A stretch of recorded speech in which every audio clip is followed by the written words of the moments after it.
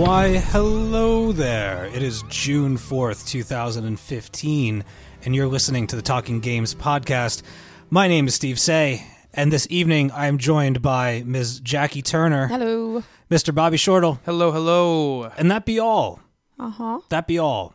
This has been the year of absences and babies. It's been very weird. Yeah, there's been a lot of swapping around. But yeah, I've been flying around all over the place, and, I think this is the first podcast me and you have done in like a month. Right? Yeah, probably. Yeah. It's crazy. It is. It's crazy. But we're important people. Important we're people here. that have important things to do. Yeah. Uh-huh. So, anyway, we're here for you this week. We got a show for you. We're going to be covering the Steam is now giving refunds for their games. Interesting. And we'll be talking about the official announcement of Fallout 4 from Bethesda.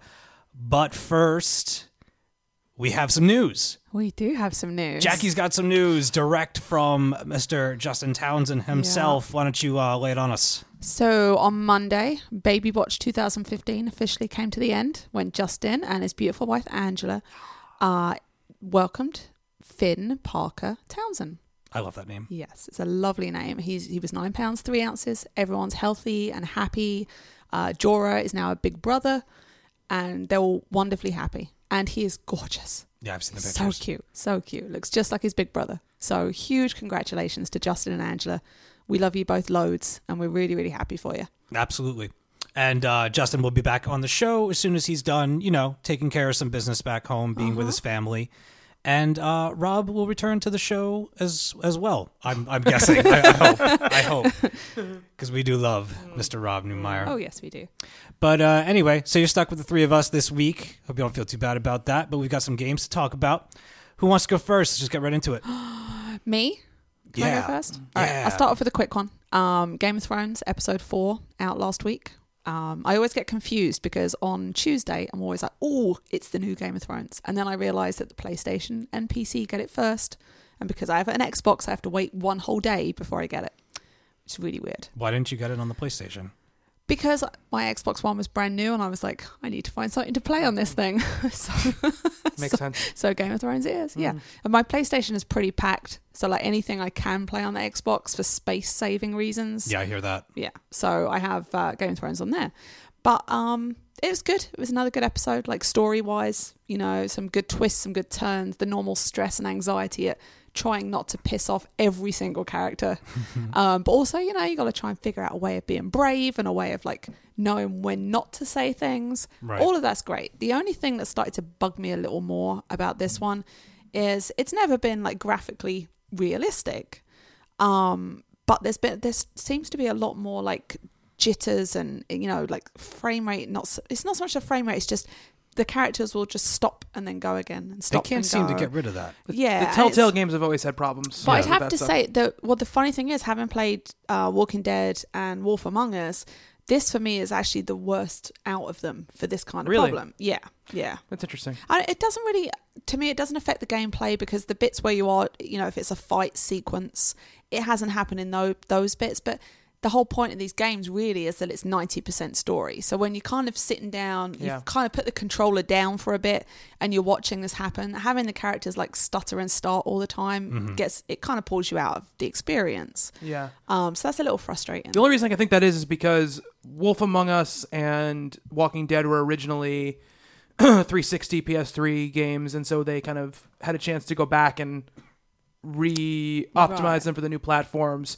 So I feel like they worked a little bit better. I mean, I think that I don't know. This isn't coming out on 360 and PS3, is it? I don't think so. I'm not entirely sure. I mean, I just got it on the Xbox. Yeah. And also, they're pushing these episodes out every 6 weeks right now. So yeah, it's like you got to figure that maybe they're not perfectly put together before they're out. But again, the story's great, and the actual gameplay mechanics on the fights are great. It's just that little thing that started to niggle at me a little bit more. What's the voice acting like for that game? It's pretty good. Yeah, it's pretty good. Do they sound like the characters from the show? Well, the thing is, the characters from the show are very much secondary characters in the game. Okay. Like you'll come across Marjorie and Tyrion and Ramsay Bolton is a big factor in it. Ugh. They're all actually voiced by the actors that do the show. So that's perfect. Oh, cool. They sound exactly like they should sound. And then the other characters are voiced very, very well. And some of the more secondary characters are a little cheesy, but on the whole, it's well done. Yeah. It's, you know, you just have that peasant woman that's like, oh, wow, me son. And it's just really like, oh. I've run into annoying. a couple of those while playing The Witcher. Yeah. Oh, well, when me and Rob talked about this on The Witcher, that I came across another one of those peasant women that does nothing but like hot loogies. Yeah. Yep. You're like, what is that? In between sobbing. Yes. Yes. Just, well, you stop talking to someone and they just... it's Exactly. Like, it's okay. So I'm so gonna those go- peasant ladies in the villages in The Witcher, that's kind of like what's a lot of the Game of Thrones more minor characters sound like. You got to wonder what the casting call is for that stuff, like games like Assassin's Creed and stuff like, Right. you know, crying woman, crying peasant woman. Like, I got the job. Like, what'd you get, honey? Like, I'm crying peasant woman number 7. Like, that's great. It's a vocation. Don't knock it. You know, I think everyone's got to work. I think a lot of those people do like a lot of voices in those games. Oh, Yes. yeah, Yeah. for sure. Yeah, yeah. So how many more episodes of Game of Thrones are left? 2 more. It's a 6-part series. Wow. I know Justin is waiting for it to all be done before he plays. He's played the previous Telltale games. Bobby, you're the same, right? Yeah, You played the first couple. I right? played. Only one I've ever played all the way through is Walking Dead season 1. Right. I played the first episode of Wolf Among Us. I just haven't gotten back to them yet. But with Game of Thrones, I do want to play, but at this point, I'm just going to wait because it's almost done. Yeah. I did play. I've been playing Life is Strange, which is another episodic, Right. kind of very Steve similar. has been talking about this a lot. Yeah. I love actually. that game so much. Very similar kind of style to the Telltale stuff. Episode 3 came out last week, I believe it was. Yeah. And I played through it. I'm playing on the PC, but it plays as you play it on the console. But it was good. How long are those episodes? It depends, but the first one, they're no longer than 2 or 3 hours at the most. Right. The first one I think was the longest so far. I think the first one was about 3 hours. I think Okay. maybe Yeah. around there. I think my total play time for the 3 episodes I think has been about 7 hours or something like that. Yeah, Game of Thrones is similar. I've had, Yeah. I think, Yeah. episode 2 or 3 with 90 minutes, but I've There was, had other ones at 2 and a quarter. yeah. There was a lot more exploration in the first episode. There Second was. episode was a bit more straightforward. Which since they've gone to second, and it's the same thing in the third episode. Okay. Which I'm very grateful for, because the worst thing about the first episode was kind of their puzzly stuff. Like I didn't really dig the puzzle aspects of the first. What do you mean by puzzle aspects? Like when you had to go around to like different rooms and try to find this little thing. And there's a scene in the first episode where you have to get these keys to this box or whatever, and you have to like do a couple of different item stuff put together, very adventure gamey type of stuff, to get the item. They kind of got rid of some of that in 2. Though they still in 2, episode 2, the part on the train tracks where you're like walking around this junkyard. Yeah. It's just it takes away from what's good about the game, because it's not hard, but it's just tedious. And to walk around and look for these things when they're not really clear about what you're trying having to get. to keep rewinding again and again. Exactly. Like that stuff, I think that they get too into that stuff sometimes. Where they kind of shines, I think, is that it kind of focuses a lot. I mean, the last scene of episode 2 is insane and so crazy, but what the best thing about they do is that they focus on little moments that you don't usually see in games, you know, like 2 people kind of hanging out on a bed, you know, one of them just kind of laying there smoking a joint and they're just kind of talking about whatever, you know, like that. That's what's really good about what the game does.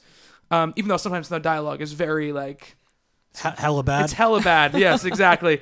I heard I was listening to their podcast, and they said when they pitched Life is Strange, the way they advertised it was kind of like a video game, like a sci-fi version of like My So-Called Life. But what it really is kind of like a sci-fi version of Degrassi. Is that what? Because every episode of Life is Strange is a very special episode. There's always like a message in all of them. But the third episode does a great job, I think, of moving that stuff even farther forward and streamlining stuff even more, where there's not a lot of exploration going on. To the point, though, where there were times where I could have rewinded. They were very hand-holding in the first 2 episodes about like, maybe I should rewind here and it will change things. Third episode, that kind of like goes out the window. Oh, that's cool. They just kind of expect you to realize now, like, if something happens to somebody, like, you can probably rewind it. So there's this girl who nothing really special happens to her, but she just has like a series of like bad things that happen to her. Like she gets hit now with a football, or, you know, she like, you know, something else. I forgot the other thing happens to her, where she like falls down and trips or something, and you can rewind and like just stop those things from happening, and makes her day a little better. Okay, and what's the point in that? Just to do it. Just to do it? Just to do it. And that's the thing. That's the cool thing about the game, is it has those kind of things to it. It's kind of life things about it.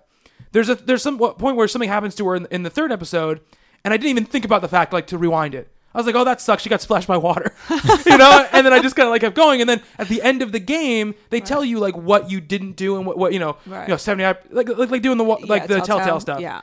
And I was like, oh, I could have stopped her from getting splashed by water. And then there's another thing where like something carried over from the past episode, and there was a certain item you could have found, and I just didn't find it. Yeah, I wasn't even looking for it. Right. But what I liked about that was like, it's kind of like being in the mind of the character. Like you're kind of in this like tense situation where you're trying to like look through something before somebody comes to find you. So why are you worried about someone getting splashed with water at that particular Well, not even moment? that part. The part about looking for another item, I'm like, I just forgot that item was in there. And Right. it felt like almost like I was the character, you know? But just like episode 2, episode 3 has a crazy thing that happens at the end of it. That I'm telling you right now, like this is not even because you can't even imagine what it is. Completely changes I saw on the Twitter outlook someone, of the season. someone giving a review and saying it was a complete game changer. A complete game changer. now I gotta play it. So good. It's got rough edges, definitely. The dialogue is really bad sometimes. It definitely feels like people who are 30 trying to talk like people who are 17. Definitely. But there are some rough aspects with the puzzle stuff, but I think that what it's doing story-wise is pretty cool. And it's so different than even what Telltale does. Because even what Telltale is dealing with, there's really great interpersonal stuff, but it's all like we're at 11 every single moment. Like somebody's gonna die, someone has died, this everything.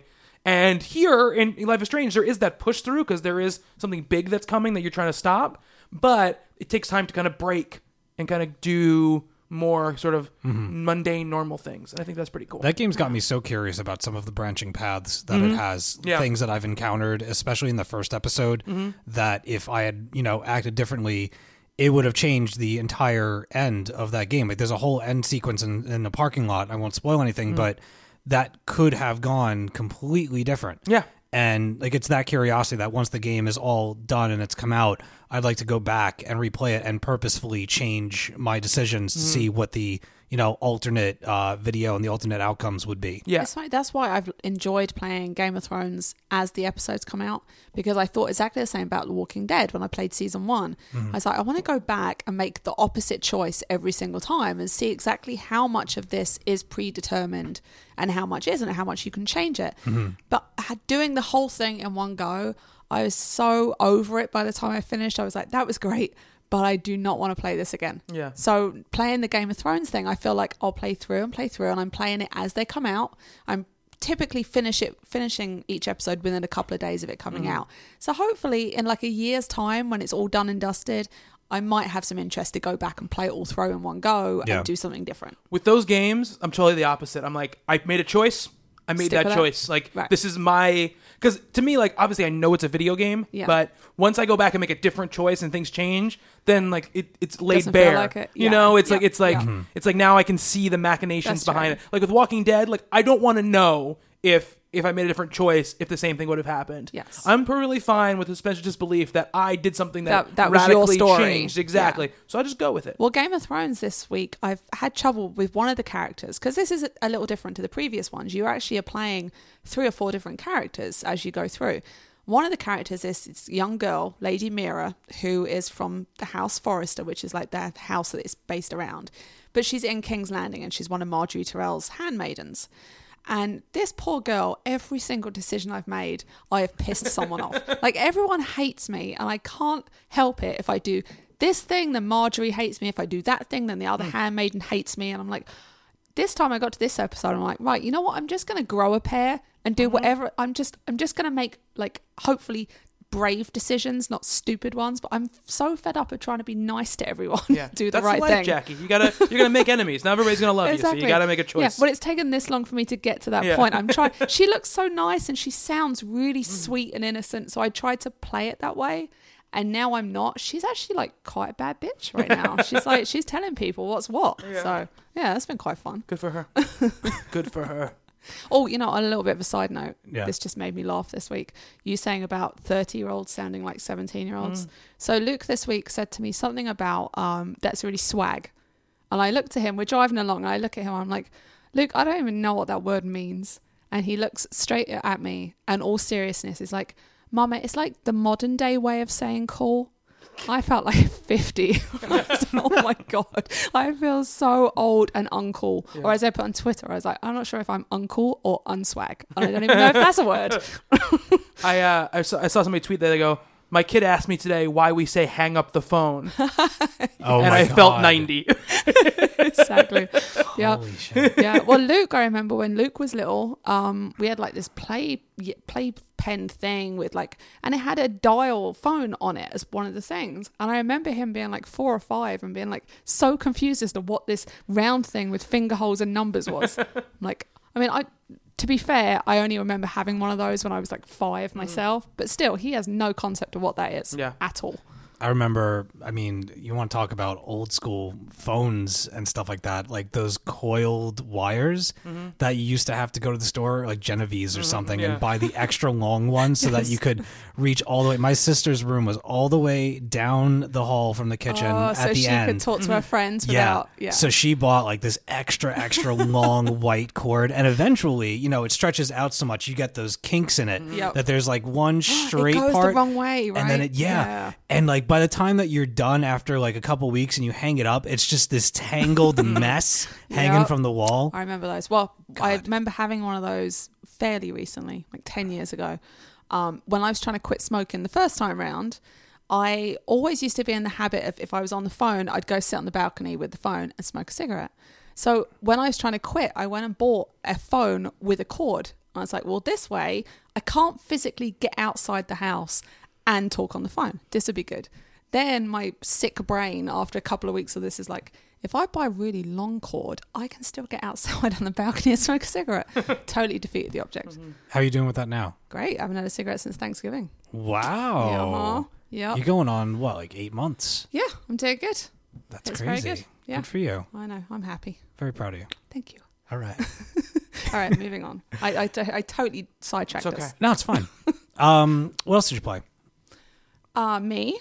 If Destiny. you want, we can move around. I played some Destiny. I'm not going to talk about it that much because it's just the same stuff. House of Wolves. Me getting annoyed at Justin. Neither of your Destiny bros are here, so you can't even... Exactly. I was getting very annoyed at Justin last week because he told me we could play Trials of Osiris. Let me ask you. We'll go on. I'll after you're done. I was just saying, I wanted to play Trials of Osiris. I went on Friday night. I was like, can we play yet? And he's like, in a minute. All right. And he's like, let me... Can you drag me through some levels with this character so I can level up? I'm like, all right. So we do that. I'm like, can we play yet? And he's like, in a bit. Yeah, we'll check it out in a bit. 1 o'clock in the morning, I was like, oh, I'm just going to bed. I still haven't played Trials of Osiris. So yeah. Which is their wave-based sort of... No, that's Prison of Elders. Oh, Prison of Elders. Yeah, Trials of Osiris it was is the their multiplayer thing. But I've heard the trouble with that is it's kind of a little broken. There's people cheating. There's a lot of level 34s that are absolutely killing people. And so I don't think Justin was that keen to jump into it. And, you know, I'm not sure I want to go in if people are cheating on it. But Prison of Elders is very good. That's the wave-based thing. Yeah. And it's complete insanity. Like if you play the higher levels, but it's a really great way of doing it. It's like a horde mode where it's just wave after wave. Yeah. And then the harder it is, the more like secondary objectives. So if you've got like 100 enemies in this room going for you, you have to stand in one place to defuse this mine and do that twice more while there's like waves and waves coming at you. The game needed that. It needed repeatable content that you could do like that. So it wasn't just like the mission-based stuff anymore because horde modes are always popular. Yeah. No, it's good fun. I definitely recommend it. Yeah. Well, I was curious. I mean, you bought the season pass when it came out, right? Okay. Yeah. How much longer is that going to like yield content for you? Because I feel like they're pumping out content. No, this is it. Yeah, this is it. There's going to be a new DLC in September, which they did. Someone was talking about the name of it today. Yeah, I got leaked. I can't remember the name. I'll look it up. But the season pass basically covered the 2 expansions which came out, which was House of Wolves was the new one, and what was the first one? Dark Below. Yeah, Dark Below. The 2 big expansions that came out. They've put out other content like in the interim, little stuff here and there. Little bits and pieces like the Iron Banner will pop up or the Queen's Bounties will pop up. Right. But on the whole, it was these 2 big expansions. The first one was okay. Like it had some story missions that were good. The raid wasn't as good as the first raid, but we still played it to death. But this one I think is much better. Even though people complaining there was no raid, adding in this horde mode has I think brightened it up again. It's a lot more fun. It definitely, I mean, when I look at my friends list now, like everybody is playing Destiny again. Yeah, I see that too. And it hasn't been like that in a long time. Yeah, they did the right thing Yeah. this time around, I think. Do you feel like the content has matched like the price that you paid to have access to the stuff?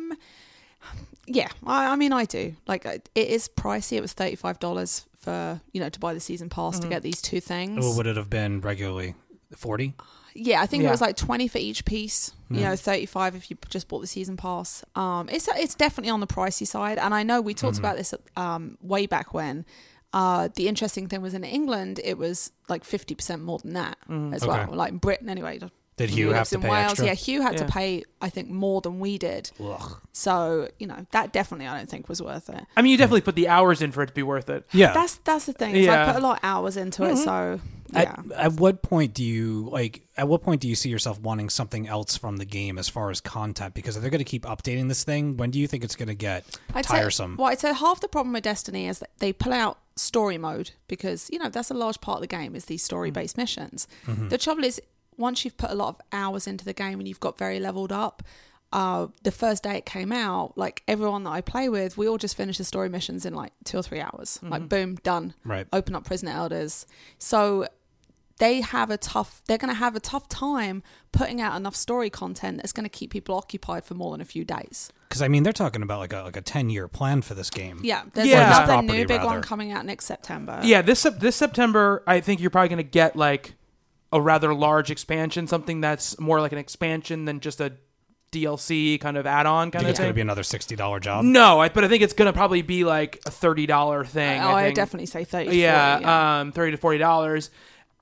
And I think next September you get Destiny 2, whatever that's going to be. Yeah. I would hope that if you go by what they're talking about, I hope that Destiny 2 will obviously add a bunch of new stuff and add new land masses and new story and a whole new modes, but if they're really going to fulfill the promise of what they stated when they started this out, when I put Destiny 2 in, if I have Destiny 1 already bought, it should all just be there when I boot up Yes, Destiny it 2. should be. Yeah. I shouldn't have to go back to do the first raid. I shouldn't have to go. I should just be able to do everything as it builds, like a MMO. Because it is a world. Yeah. It's like it's like they've World of built a Warcraft or world. something, Yeah. you know? Yeah. I Everything think should this transfer last over. this last one was definitely a step in the right direction. Yeah. Like I said, you can't add enough story mode to keep people interested for more than a few days. But adding in things like the Horde mode and the new multiplayer maps and multiplayer systems, all of that leads to you being able to play it for hours because you jump on with your friends and it's different each time. That's where the key is, and I think that's what they did right this time round. Yeah. Are you interested in the story? I couldn't tell you what it's about for the life Yeah, of see, me. that's like... No, I'm not that interested in story. But you're I never like- interested in story. No, I'm never. No, well, and this isn't yeah. a great one, but for me, it's like it's just more levels that are kind of interesting. Yeah. I don't really. I just care about story. whoever I talk to about the game, whether it be on Twitter or whatever, I never hear anybody talk about the story at all. Like it's immediately about the raid or the horde mode or whatever they have going on. Well, yeah, I me, mean, the story is very thin, and I mean, some of the missions are good, but I Yeah. think that the problem with Destiny, the storytelling felt very truncated and didn't feel very fleshed out. But the problem with those missions was less about the fact that the story was interesting. It was that at a certain point, those missions were exactly the same. Everyone was, Yeah. I go to a point, I let out the former Peter Dinklage voiced Exactly. robot. Yeah, have Dinklage like open the door and then inadvertently ruin everything and have hordes of people. Yeah, exactly. That's everyone. Yeah. What I hear about this new one, which I think is interesting, is that I know that one level, a couple of the levels do other things. Like one brings you into the Vault of Glass. Yeah, so that was great. That was Yeah. an awesome little like surprise. In fact, the night we started playing it, there were a couple of groups ahead of the group I was in playing it, and everyone was like, "Shh, don't say anything." But that level's great, and we kind of kept it secret. And then every group that would go in were like, "Oh my god, like we're in the Vault of Glass." Is there a level requirement for each DLC? Like, if you were a person who'd stepped away from the game for a Yeah. while, but like everybody's talking about the newest DLC, Right. could I just go get it and I'm play it? pretty sure the Dark Below, the dailies and the weeklies would started at 28. Okay. That's the challenge. Are you talking about the story missions or just everything? Just overall. Story missions, from what I remember on this one, story missions started at 24. Yeah, that's what I figured. 24 around there. I Yeah. mean, they were really easy to run through them. You know, if Yeah, you're I high just- enough level. Yeah. It would be a shame if if just by design or just assuming that everybody's played the content that has been available to them, or Right. it'd be like, you can't start this newest DLC until Right. you're, level 32. I mean, that's what MMOs do, right, though? I mean, it's like, if you buy the expansion for WoW, you can't get the new content unless you're like a level That's true. 80 or something like that. And also, I think the way it works out with the soft cap, 10, 15 hours of concentrated knowing what you're doing, you can get past that level 20. And then once you get past the level 20, especially with secondary characters, you've got stuff in your vault you can use to spring up quick. And it's easier. It doesn't take too long to get to 24. I mean, look, I haven't dived back in the game in a while, but like, what happens to all these kind of games, right, is that as the expansions comes out and as the level cap gets raised, the ramp to the lower level stuff moves much quicker. Oh, yeah. So if you stop playing, let's say you were 20 or 21, you could probably get to level 25 in a couple of hours. It's busy. You can buy what you need to do that. Yeah, now. because you're at light level. I remember like literally playing for 6 hours a day and sweating bullets to try and get to 32. Yeah. And now it's like you can just go see a guy in the tower and buy shit and Yeah, boom, that's what happens 32. in those games. That's what happens in my those God. games. What I'm happy to hear about level design stuff is better, because for me that was the main thing for me with the main missions. I wanted more diversity in level design because what they said about the game was they realized, looking at numbers from the Halo games, that their fan base would pick certain missions and play them over and over and over again, just on different difficulties and all this Yeah. kind of stuff. And they figured, let's make a game that's all of that. It's all repeatable, runnable levels that you can do over and over again that are like these Halo levels.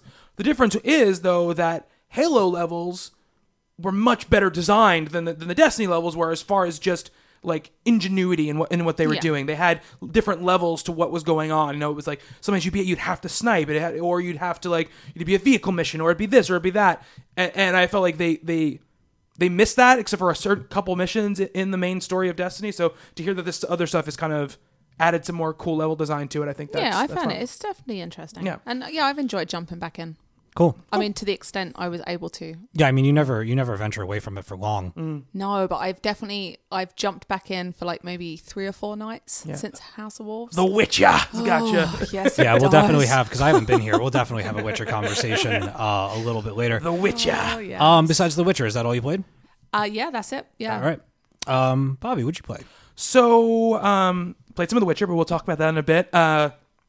Yeah, we'll save that for last. Yeah. I'll go through my list, and then we'll hit that at the end. I played, but 2 other games that I played a nice chunk of. The first one I'll talk about is Massive Chalice, which is Double Fine, who made Trenched and Costume Quest, and Broken Age, which is out now, and I love Costume Quest. Yeah, huge, big lineage, right? They do kind of 2 different kind of games. They do one game that's kind of like very simple and has like one mechanic that you have to try to like kind of master, but it's all about like charm and story and stuff like that. And then they have other kind of games like Trenched, which is a game that came out on Xbox 360 and PlayStation a few years ago, that are more about deeper mechanics that are a little more complicated, that deal with things. And Massive Chalice is one of those, which is Yeah, every time you say that, every time you say it and every time I see it written down, it just makes me laugh for some reason. Massive I Chalice. love the name of that game. I don't know. It just sounds really dirty to me. Massive. I can't explain what it is. But like you hear something and you're like, Girl, he's got a massive chalice. right? See, yeah. Every time I hear it, I'm like, he. That's okay. Every time you say "on the whole," I'm like 3 years old. I never knew that. Now I'm gonna think of that every time I say it. So Massive Chalice is a turn-based strategy game. So very basically, it's you come down on a map, and if you've played things like XCOM or Fire Emblem, stuff like that, it has a similar layout to it, which is you have a set of characters. They all have like RPG characters. So they have different abilities. Some are ranged characters. Some are close-up characters. Okay. Some have like kind of magic to them in a way. And you have those characters, and you get to pick your roster before you go into each mission, so you can decide who you want to bring with you. Okay. Much like those games, it's permadeath. So if a character dies, they're just dead for the rest of the game. There's no there's no going back unless you like reboot or something like that. So I would do that repeatedly. the problem is the game saves immediately. Really? Yeah. I couldn't cope with that. Yeah, so you literally have to. You could quit in the middle of a mission, right, and quit out and go back in, but you have to replay this mission. Right. And sometimes the missions take 20, 30 minutes. So. Oh, I just couldn't cope with the permadeath thing. Like I just can't. Yeah. I don't like having to have consequences to my actions, and that's just Don't ever too, make a hardcore character in Diablo. Yeah. right. Is that I'd be too upset. I have one, and I've got it to 70, and I've never touched her since. Exactly. So and as you get plucked down on a map, it's a fantasy setting. Plunked down on a map, or say a medieval setting. I don't know how fantasy it is. It's a little bit fantasy, but you get plunked down, and you make your way through this map, and you move, and you have like action points. So you select a character, and it gives you basically it tells you your movement area. So and it has 2 levels to it. So it makes it easier than a lot of kind of some other of these games where you have to be a little more precise about it. But it goes like, okay, if you move within this yellow sphere, you can move and then attack. You have 2 action points. Mm-hmm. So you can move and then attack from here if you want to, or you can do any other kind of action. If you move to this white space, that's it. You've used both your action points, and you have to wait till your next turn. Right. Very simple, laid out like that. Now, if there's an enemy in that white space, you can attack them when on your move to them. But you just don't get 2 separate chances to do something. Yeah. Range characters, they have it's very long range. Like basically, I'm not sure of I don't know if I'm not sure it's exact, but I can't really tell by looking at the maps because they're not necessarily grid based. But like if you have a bow and arrow character and you see an enemy far off, you just scroll over the enemy and it will tell you whether or not you can shoot it, and it will give you like a percentage where you can hit it or not, and stuff like that. And it's just about you want to defeat the enemies and kind of conquer whatever battlefield that you're on. What's the overall point of the game? So the story. This is where I want. That's kind of the basic mechanics of the game when you're in gameplay. Right. What's really cool about the game is that basically you play as the king of this land, and the massive chalice is kind of like this mystical object. It's literally a massive chalice. It's I don't know how big it is, but it's like, and it's Jack is having a hard time keeping it together. yeah, it's like 2 times the size of a person kind of thing, like people could swim in it if they wanted to. It's just getting worse. Yeah, so Picturing this like royal pool party. and it talks to you. It has 2 voices and it talks to you. Oh my God. One a woman, one a man. Right. And basically you're a king, and they're using kind of their magic to kind of keep you alive, and you're going to be alive for a really, really long time.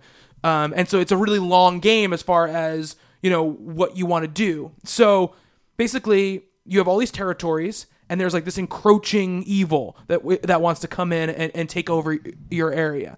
Yeah. And so what you have to do is you have your kind of your soldiers, and you have to set up basically keeps. You can set up keeps on these other territories, part of your territory. And what happens is this is where you grow kind of new soldiers to fill in the ranks after your soldiers die. But in order to breed new soldiers, you have to retire old soldiers and marry them together. And they breed a kid for you, and then when that kid turns 15, they become part of your. That's cool. They become part of your army. Yeah. So and each one of them has not only stats but traits. So it's almost they go like, okay, so they're nearsighted, they can't really see. That's like Rogue Legacy. Yeah, and so I was just about to say yes, that, yeah. it is like that, except you're breeding them together. So So don't breed the 2 with IBS. that's the thing. What do you do with like the bad breed? You just throw them in the river. Well, here's the thing. Here's the thing about it is that it's a weird push pull, right? Because you have a 2-pronged kind of thing going on. You have this really long game where basically in between battles you kind of hit fast forward, and it just kind of like takes you years and years and years forward. And so your soldiers are getting older. And the people that the kids that are happening are getting older, and they're coming up to fill up your army. Right. And what happens is during this time, the enemy attacks, and they always attack in 2 places, and you can only fight one of the areas off. You cannot. You have to choose. Right. And like the beginning, it's easy because you're like, okay, I have a keep in this area. I need to defend this area. I'm gonna fight off this thing in this area. Right. But then what happens when you also have a keep in that other area? You have to kind of choose like.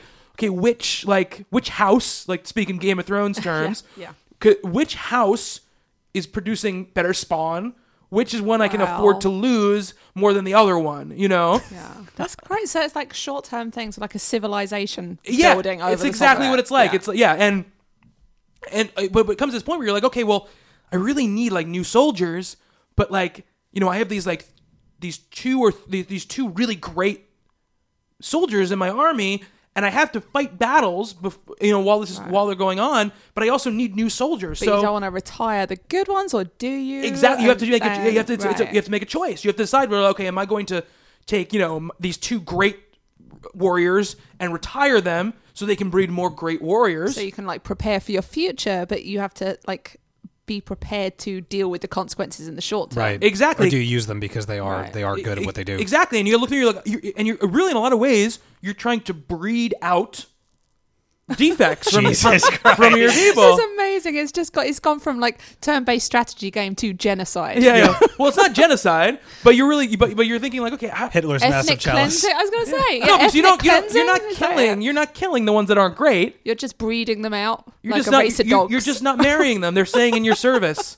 for a really long amazing. time. So, Amazing. But it also becomes a thing where also there's a point where there's 2 levels of society, right? You're good enough to breed for this me. game You're just not. got really dark Exactly. all of a sudden. Go to war and die. I'm not breeding you. And the point is, as the king, you're the massive chalice is you can see the battlefield through our mystical eyes or whatever. So you're controlling where these soldiers go, but you're not actually in any danger. Is kind of the point of the whole thing. Right.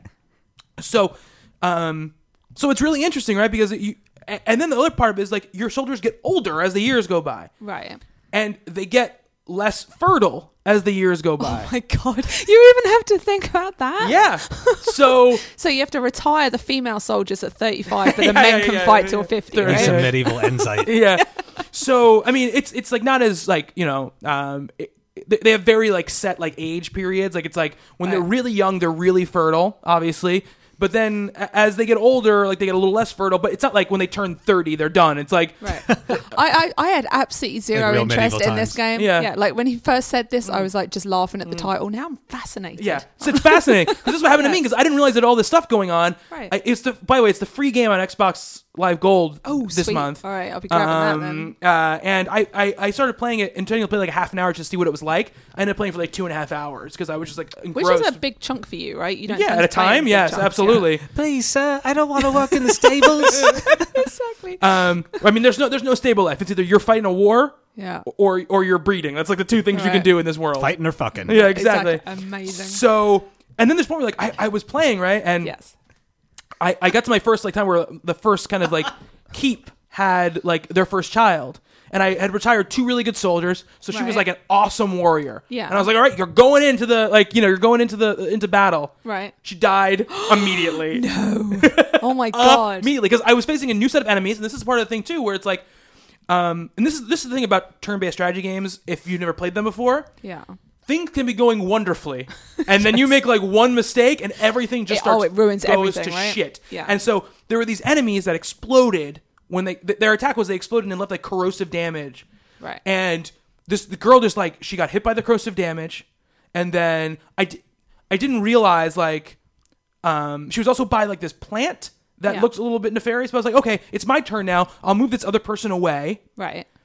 And then what I didn't realize was that this girl who had been hit by the corrosive damage had gotten knocked kind of silly. Right. So she couldn't move. She was knocked out for a round. But I was okay, she's out of the corrosive damage. She'll be fine. Yeah. The next round starts. The plant she's standing to explodes and she dies. So here's the good thing. God game. Damn it! 20 years of breeding. I know. I will say that the reason she's still alive for me now, only because of this, and this is kind of a detriment to the game, is that it has a couple of bugs that I've noticed so far. At one point, the music kind of cut out. And I had to kind of go back to the Xbox. I just hit the menu button and go back, and it was back again. That's not a big deal, which is whatever. After I won the battle, but she had died. I think actually 2 people had died. Right. And I was okay, and you can look over their stats. When they didn't, I went to click on her stats, and the game froze. It was it couldn't resolve dead player trying to look at stats. Game froze. Rebooted me right into that battle. And I was amazing. She's still alive. But then I lost somebody else at the end who was really good. My best archer died at the end of the battle. I was I don't even know if this was worth the trade-off. But then, so I go to the next battle, right? And you go in and it's okay, pick your area. Okay, I'm going to fight this area. And I was okay, I have these 2 soldiers. This guy's 53. And when they're in their 50s, all of them, it's the prime battle time for them. It's when they're at their best. Oh, wow. Battle time, yeah. Because, they don't start till they're 15. So it's I don't know exactly how they work. But once the thing is it's a very precipitous drop. So once I get past that, it's down really quickly. So I was like, okay, I'm going to do one more mission with these guys, and then I'm going to send these 2 people, and they're going to go make a baby. Because I told them to. One of them died during the mission. And then I had nobody like good to breed him with, so I had to pick somebody kind of shitty right. to breed him with. And then, because otherwise that other person is just going to retire out and not be good. It'll be done. Yeah. So there's so much more to this game than I realized. So cool. I'm picturing the person that's doing the breeding like waiting outside the main gate of the castle, and the soldiers are exiting out. Exactly. Like, good luck with that. The king's ordered me to just have sex all day. Yeah, you 2 get on with it. You have a limp. Go back to the front line. Yeah, exactly. And there's deep systems too. They do a very good job though of explaining it. You know, the tutorial is good, and they give you a good idea. Like whenever you want to build something, it's much like if you ever played a Civilization game. You have to like research it, and it takes years for you to build something. So you have like, I think it's like 8 little land provinces that you can put like keeps on and stuff like that. And when you put one on, you have to like, it takes like 10 years or something for them to finish building this castle. So you really have to kind of plan out in advance. Like if I'm going to retire somebody, like, okay, they're 30 now, like, or they're 40 now, like in 10 years when this keep is done, I'm going to put those 2 in that keep. Right. Because you have to kind of keep that in mind as you're playing through. Yeah, exactly. Yeah. And every time you install something, like you build something, the next time you build it, it takes longer to build it. So like, why? Just because it's like one of those things where it's like as you level kind of up and things become more dense, it takes longer for things to build. Research takes longer. It's not on the regular keeps; they pretty much stay the same. But it's also like every other game like that, where like. Oh, yeah, if you get more complicated, it takes... the first 10 years of the game go by like that. Right. And then, but there's like, you last for like 300 years, so it's like the time gets uncompressed a little bit when it goes. But there's also like other types, like, and you don't just research buildings, you can research new weapons, you can look for new soldiers, you have a whole list of things you can decide to research. But you can only research one thing at one time. Right. So you'd really have to choose what you want to do. And there's also different kinds of keeps, like there's one that's like not a breeding one, it's almost like a monk place where it's like they go there to train soldiers and they can output, or one outputs weapons or one outputs whatever. So if there's people you don't really want to breed, you can kind of install them as like, Grand Meister of this like. So basically, like you're really clever but not much of a looker, so you're exactly. going off to the monastery. Exactly. Really interesting, really fun game that I was blown away by kind of the deeper aspects of that kind of relationship. Well, like I said, I had no interest in this game until I heard you talk about it, and now I'm like, I think I'm going to check this out and be a god for the afternoon. I don't have gold anymore. Oh, you don't? No, I haven't had gold for ages. Well, it's $20 if you want to get it regular price, Xbox Live, and it's also on PC. All right, cool. Very cool game though. Massive Chalice. I highly recommend it. Just keep saying that. Massive Chalice. See, neither one of those words is dirty, so I don't understand. I know. I don't understand it either. Just saying. Where was Jackie when Brian Wood's The Massive was coming on every month? But does it need a modifier though? Like not a modifier. It is the modifier. Yeah. What's the word called that the modifier modifies? Oh God, I don't know. Come on, Jackie, you're smart. There's Brian when you need him. Yeah, exactly. Yeah, I don't remember what it's called. I have no idea. The article? I don't remember. Yeah, Oh. I think it's called the article. As in the chalice and the massive. Yeah. How they relate to each other. Well, I don't know. The massive modifies the article. I'm not sure if I would find just the word massive funny. Just the two of them together, just for some reason, made me giggle like a 5-year-old. Okay. The regression Moving is strong on. with this one. Oh yes, it is. So tell me a little bit about Splatoon. Yeah, Splatoon. Speaking of funny Yes. words, Yes. Splatoon is a third-person multiplayer shooter from Nintendo, and it deals in territory battle. Is basically what the main multiplayer mode is a territory battle thing, where basically you have 3 minutes and there's 5 people per side, or 4 people per side, sorry, and you have to cover the map in as much of your ink as possible.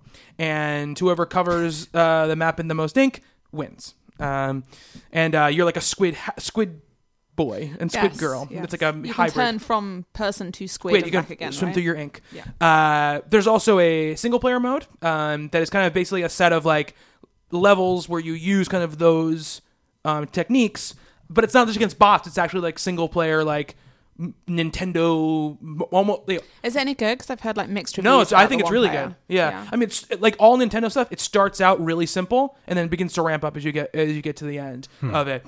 But it's a lot of fun. Like they're not just like bot matches. It's very much like it's like Mario, but with like shooting and paint mechanics rather than platforming. How much have you played of each, like single player versus multi? I played more multiplayer than single player. Single player, I probably played about 2 hours. Are you going up against strangers, or do you have a community? Strangers. Mm-hmm. And I mean, and honestly, like, I have some people, like, I know Brad, my friend Brad, has the game. We haven't got a chance to play together yet, but I just play against strangers. There's, like we said before, we talked about before, there's no voice chat, which is totally fine for me when I'm not playing with anybody I know, because I don't want to hear anybody talking anyway. But that's the crux of the argument that's been with this game, isn't it? Is that when you're playing with strangers, I totally agree with you. No voice chat, fantastic. But when you do want to play with Brad and you can't talk to him... Well, I'll just put him on Skype on my phone and put my headphones on. I know there's ways around it, because, quite often if I'm playing something on Xbox, I'll have my PlayStation chat on, because I don't like using the Xbox One. So it's kind of the same.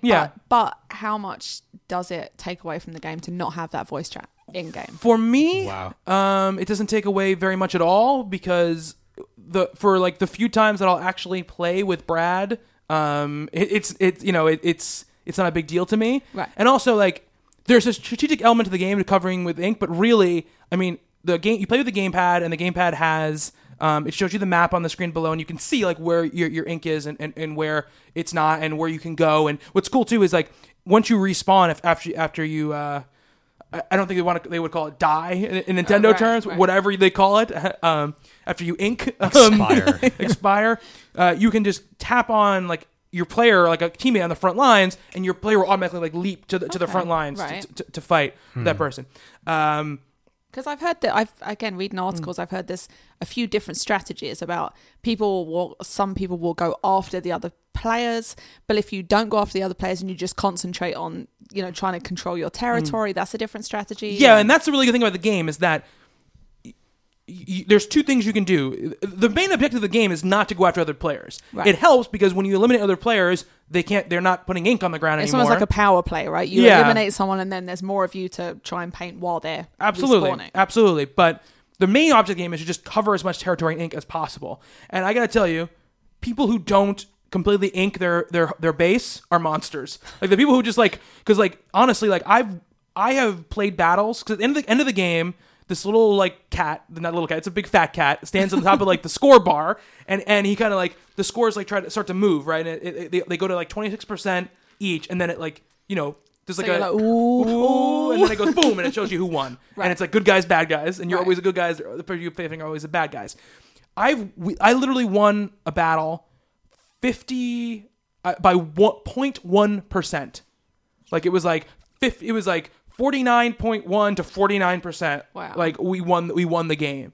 So every little, like, inch can matter. Yeah. So, like, what I do is the round starts, and you come up with this little pod, and, like, there's a little bit of space behind the pod usually, and then everything in front, right? Right. I immediately jump out of the pod and go behind the pod and start inking. Because that's a nice little free place to grab before you even start the round properly. Exactly. Right? And you want to, and for me, like, the key to winning is blanketing. That's what everyone needs to come out doing. Right? Yeah, blanketing the time. And now, there are different strategies because there are different weapons, right? There is like a kind of like automatic gun kind of that shoots ink. There's this big paint roller thing that really kind of like splats huge swaths of ink.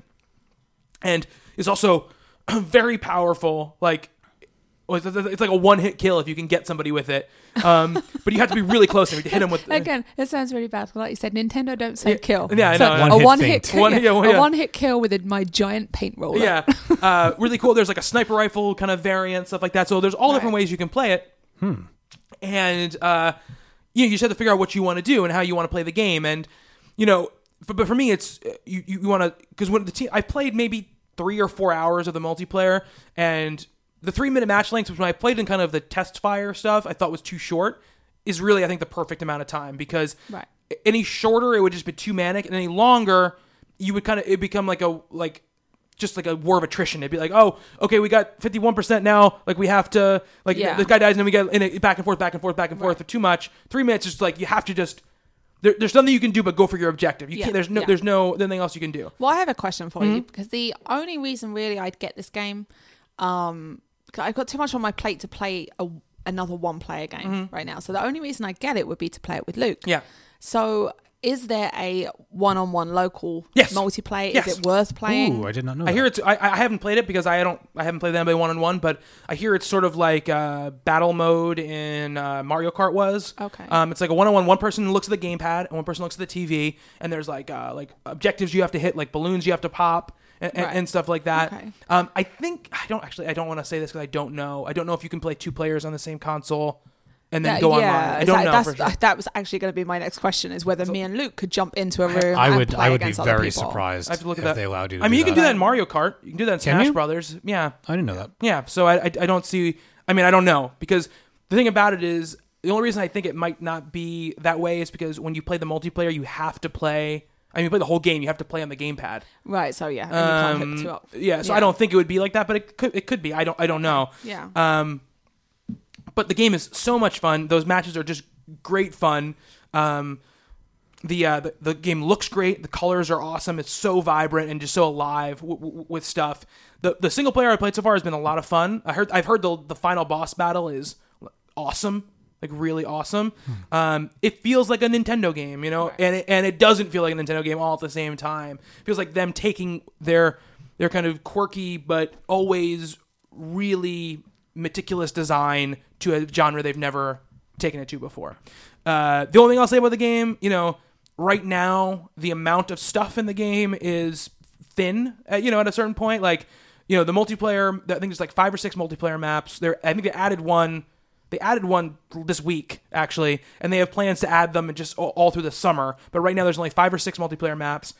And what it does, too, which I think is cool, too, because one of the things it doesn't allow you to do, which is kind of a detriment, is you can't change your loadout during a match or in between matches if you stay in, like, the same loop, like the same lobby loop. So if you pick, like, your machine gun variant, you have to stay with that the whole time until you back out and go back in. Doesn't take very long to go out and go back But in. it's still something that you'd like to be able to just do on the fly. Yes, but the way they kind of get around that is every 2 hours they kind of cycle through 2 maps. So you know what 2 maps you're going to play on regardless of what weapon you have. So you can be like, oh, okay, there's a skate park level, which the roller doesn't really work very well in the skate park level because there's too many weird like dips and dots. There's not a lot of flat surfaces. Right. So you go, okay, I'm not going to bring my roller into this one. I'm going to bring this other thing into it. So that's good about it as well. And the other thing, so there's not a lot of maps, not a lot of modes yet. And the single player probably lasts about 6 hours total. So you have to really kind of, if it's worth it to you or not. The main player mode is so fun that it's totally worth it to me. And there's tons of customization, tons of gear. Like basically you're buying clothes and that is kind of your perks. Yeah. So you're buying a hat or you're buying a headgear or like, you know, a shirt and pants, and they all have like different perks on them. So they make your ink regeneration faster. They make your special last longer. They make whatever. And those things are cool. It's a lot of cool customization. Remember there used to be large parts of Super Mario Sunshine where you had to like paint stuff. Oh yeah. Right, you had to cover it I with love water. Sunshine. Yeah, Apparently, me too. I loved that game. The initial concept for this game was like a follow-up to that game. Like its cool. initial like seed of an idea. Yeah. Kind of had that flood type of idea to it, and it quickly changed, but that was the original germ of the idea. Yeah, because that was great. Cool. You used to have to like color in the painting or the like outline. Yeah, right, that game and it would turn catches into a lot portal. of flack. I loved it. Oh, I loved it too. thought It was so much so fun. bright and colorful and pretty. It yeah. controlled like garbage. Oh, I The know, controls I were loved pretty it. shitty, I but loved Yeah. I still enjoyed it. Yeah. Delfino Island. Yes. Oh, such memories. The Isle Delfino. But yeah, Splatoon is Awesome. great, and I would definitely recommend it. I mean, I think that even if you and Luke can't play together online, the matches are 3 minutes long. Yeah. So that you could sit there and like We can just switch off. off. Yeah. And it's just a ton of fun. It's not going to be good for your ego. No. Oh, you know what? My ego took the major bashing when he had to talk me through how to get through the puzzles in Limbo. And then when he went to bed and I realized that I couldn't play any more of the game because I didn't know what to do. That was already my ego was down. I will say, by default, the motion control stuff is on, and I've heard people who just they love it. They think it's great, and they think it lets them aim a lot faster. For me, I just couldn't. Are you tilting to aim your gun? You tilt to up and down. Okay. Or it's one of the axes you use the stick for. One of them you use to move the thing around. Yeah. I don't know. Some people really love it. They say you can go really, really quick. I couldn't get used to it because I kept trying to hit the stick to move my head, and then I would realize, I got to move the thing. You have to play through the tutorial with the motion controls on, so you can kind of see whether or not You're gonna like it. or not. only thing I'll say is people said they've gotten used to it, that they've done much better in multiplayer than some other people have done because they use it. I switched it back to the regular stick configuration relatively but quickly. maybe if you put a little bit of time into just getting used to it, it's probably a good way of going. Yeah, but I thought it was great. I mean, it's a ton of fun to like lay in my bed and play like a couple matches of Splatoon. You know, I can play 10 matches in a half an hour basically. The matchmaking for me, like I think I got dropped once from a lobby. Other than that, it's been pretty seamless. I feel like I mean, it hasn't been out long, right? A week and a half. Not even a week and a half. It came out on Friday, right? So not even a week yet. Yeah. And what's cool about it, when you're waiting for a lobby, they have like a little like mini game you can play on the gamepad. Oh, that is fantastic! That's my cool. god, that's called Squid Jump. You just jump. You're trying to jump a squid up these like platforms. And that's it. It's like a little like Nintendo looking game, and you're playing through it. And once you get mashed in the lobby and they're ready to go, it saves your little squid game. And then when you're waiting again, it just picks right back up. I like that. Yeah. Cool. My god, if you could do that in the like 10-minute matchmaking for Crucible, that'd be great. It's cool. You know that those were not allowed for a while because Namco or something had like a patent on like kind of load screen mini games. Yeah. Wow. Yeah. So I guess that expired. Yeah. Awesome. Wasn't like Geometry Wars part of that at one point? No? Oh, I don't think so. I forget where that came from. It was like a mini game from a driving game. It was. No, it was. That was included on the disc for Project Gotham Racing. That's it. When the Xbox 360 launched. Yeah. Cool. Yeah. Yeah, I think you might have sold me on Splatoon. I was so excited for it, and then I heard, and then it just waned, right? Yeah, like I heard like weird things about it, and I got really nervous. But now I'm actually pretty excited to play it again. Fucking Batman coming out in like 2 weeks. Oh, so I'm getting so stressed about 3 weeks. Yeah, I'm already at that point where again it's a pathetic thing to complain about, but I'm so into The Witcher. I'm trying to play a bit more Destiny. I'm like, freaking Elder Scrolls is out next week, and I've given it zero thought until this point. Don't worry about Elder Scrolls. Well, I can't. How speaking can I of not Elder worry? Scrolls, we're getting a little bit of pressure to come up with a guild name. We need to. Well, when does that game come out? I think it's next week, right?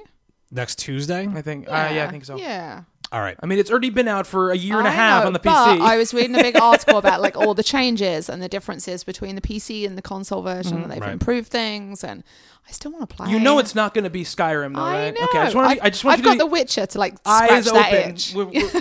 No, The Witcher is scratching that itch for me. So yeah, Elder Scrolls is like just.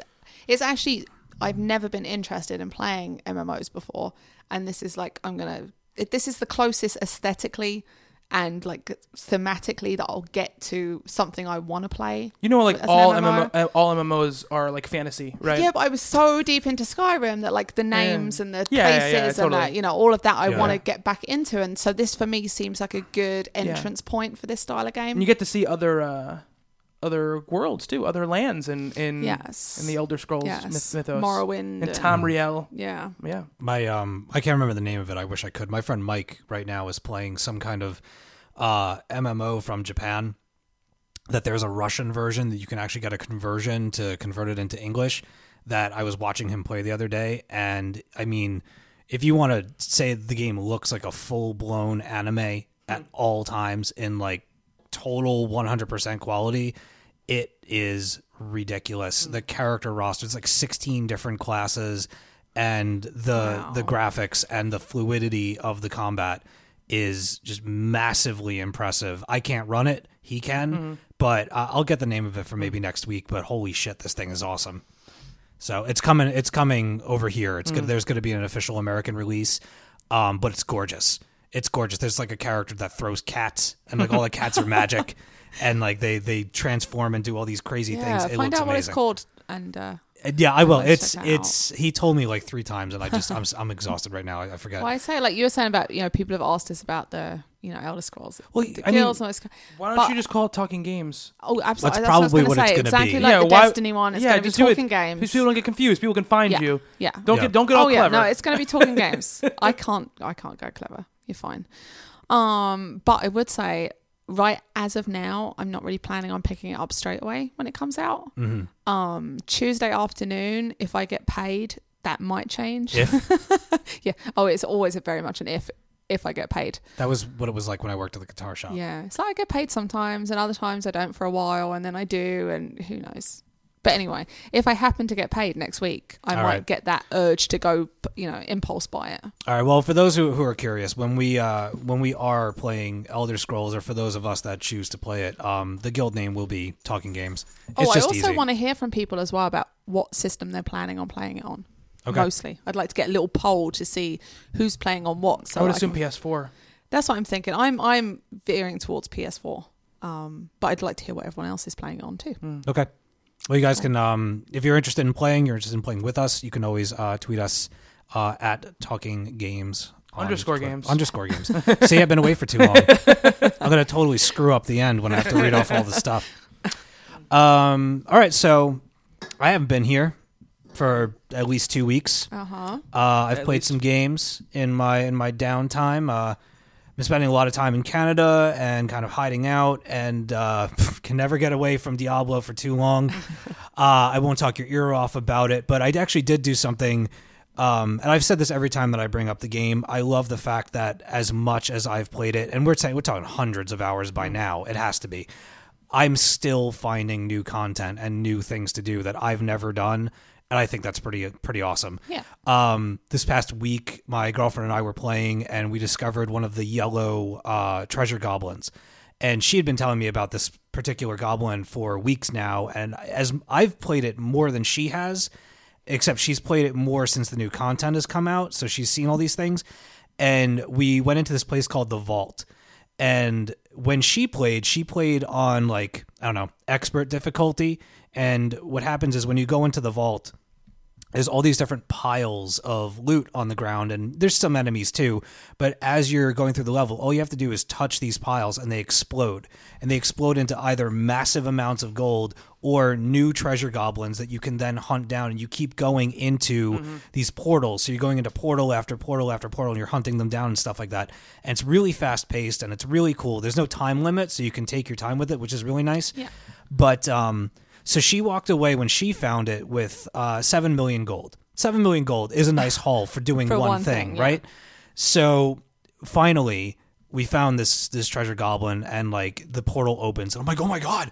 I'm like, we found it, and she's like punching me in the arm. She's like, you get to see the vault. You're gonna all right. I'm like, cool. So we go into the vault. There's a unique boss at the end that I had never fought before. Took forever to beat him, and at the end, maybe I shouldn't spoil it. Something really funny happens at the end, and he's damaged, but you can keep damaging him in a very comical way. So we go through this whole thing. He dropped like 16 legendaries, several set items, and it was beautiful. Like just lights all over the stage. I'd seen screenshots of this kind of thing, but had never encountered it myself. So we go back to town, and she's like, dog is making some weird noises. She's like, she's like, all right, before you go into your inventory, she's like, I got so much gold the last time. Now she got 7 million. We were playing on, I believe, Torment 4 when we did this. I got 57 million gold just for this That's ridiculous. one run. I upgraded all of my gems in my inventory, which is a lot, hundreds of hours worth of stuff, and still have like 37 million left over. So I never have to worry about gold ever again Sweet. in that game. Oh, it's awesome. It's so awesome. My barbarian is disgusting right now. I'm like 132 Paragon levels beyond 70.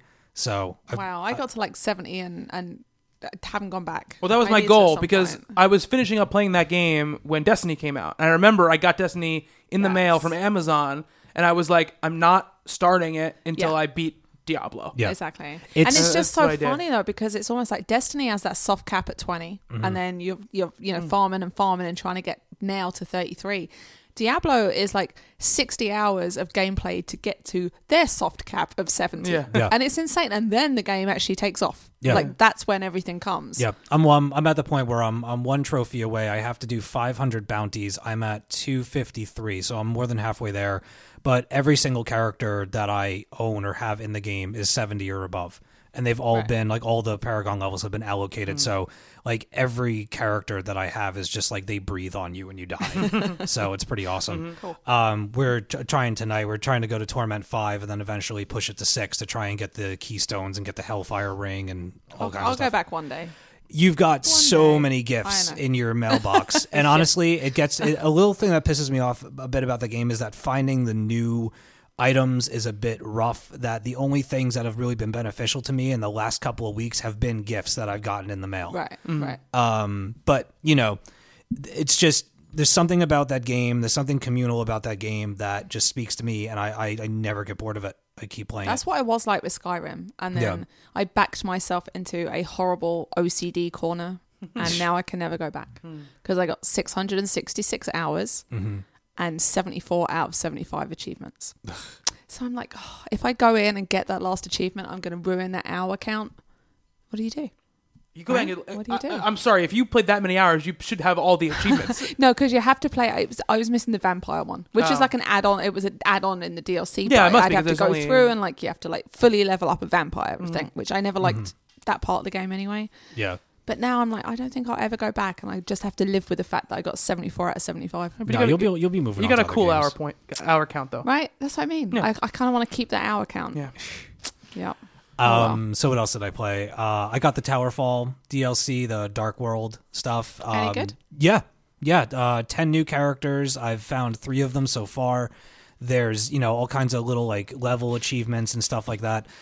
There's now 3 modes of play as far as difficulty. There's normal, expert, and then legendary. I couldn't do half those levels on normal. Legendary is No way. so hard. It's Yeah. so hard. I actually watched a video of somebody going after the final boss on Legendary, and my girlfriend was on the phone, and I'm watching it, and I just, I couldn't even speak. I just looked at her, and I'm, pointing at this, I'm like, do you see this? And she's like, you're never going to be able to do Yeah. that. Like, you watch me. I'll Yeah. do it. Me and Luke were trying to play through that game. And I don't think we ever got to the end of it with a normal. And honestly, it got to the point where I had to tell him I couldn't play it anymore because I couldn't physically play it without cursing. Right. I was like, you sat right next to me. I can't be like effing I'm blind. And I was like, Yeah. I'm sorry, we can't play this. So I mean, I needed something simple. I needed something familiar to play. Like my head was not in a good space, and I'm like, Towerfall.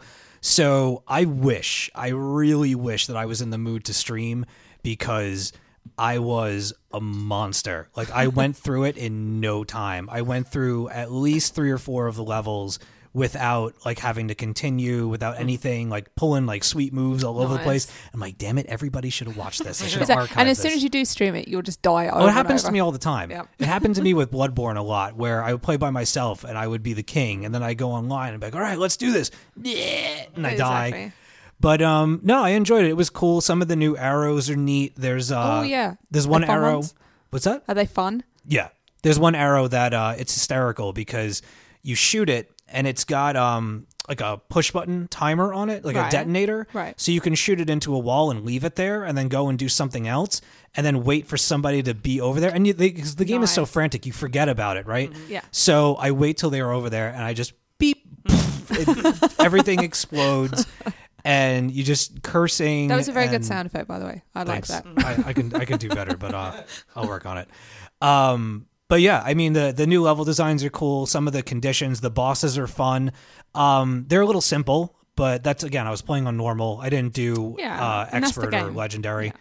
But I mean that game continues to be just super fun. No matter how long I've been away from it, I picked it right back up again and was smiling and jumping around and having We fun. have to play that again soon because when we first started doing the show, that was like our go-to game that we would all get together Yep. and we'd play it before we started recording. I wish that I wish it had online multiplayer. Like I understand why Yeah. it doesn't, Yeah. because it's very much a couch-based game. But I just wish it had the option. I do to too. do, to do online multiplayer. Yeah, I definitely do as Yeah. well. Yeah, no, if that game was online, forget about it. Yeah. That would be every night.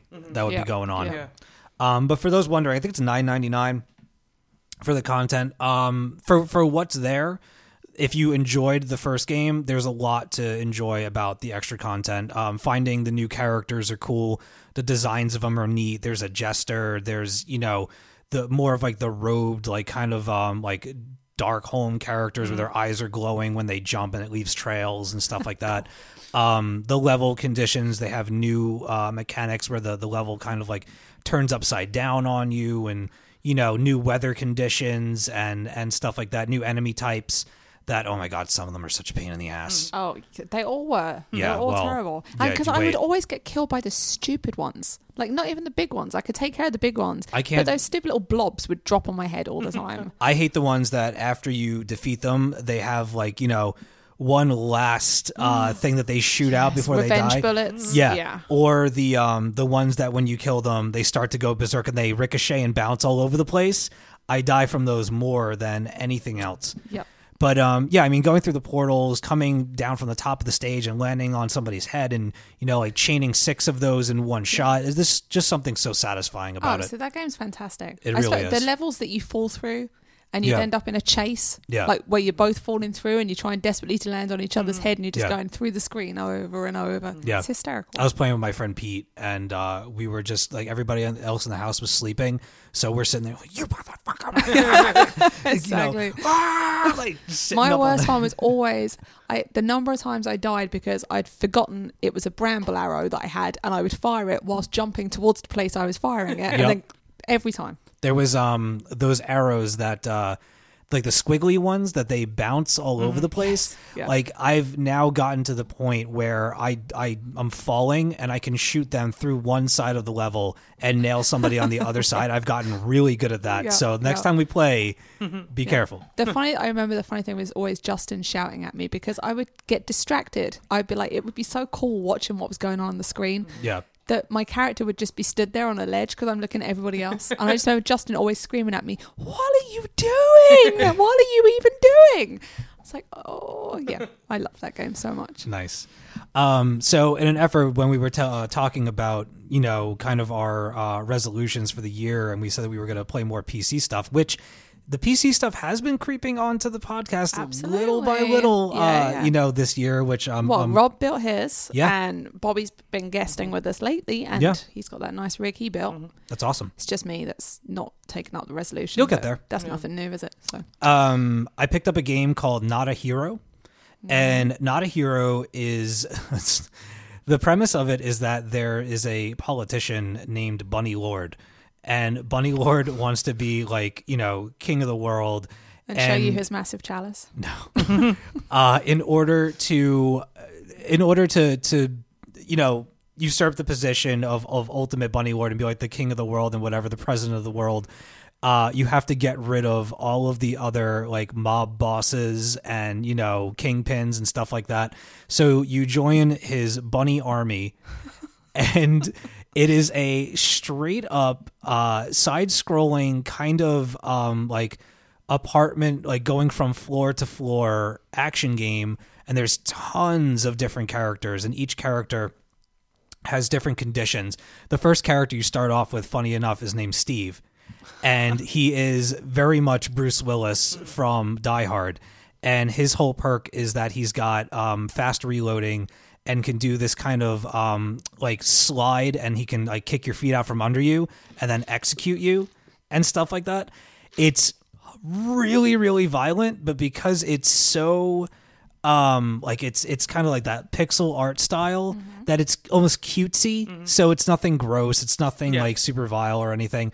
But the gameplay is really tight, and you have to, it's a whole like duck and cover. You go into the shadows, you come out of the shadows and you shoot, and you try to like outrun people. You get all different modifiers for your guns. You can send a grenade into a room and watch it explode.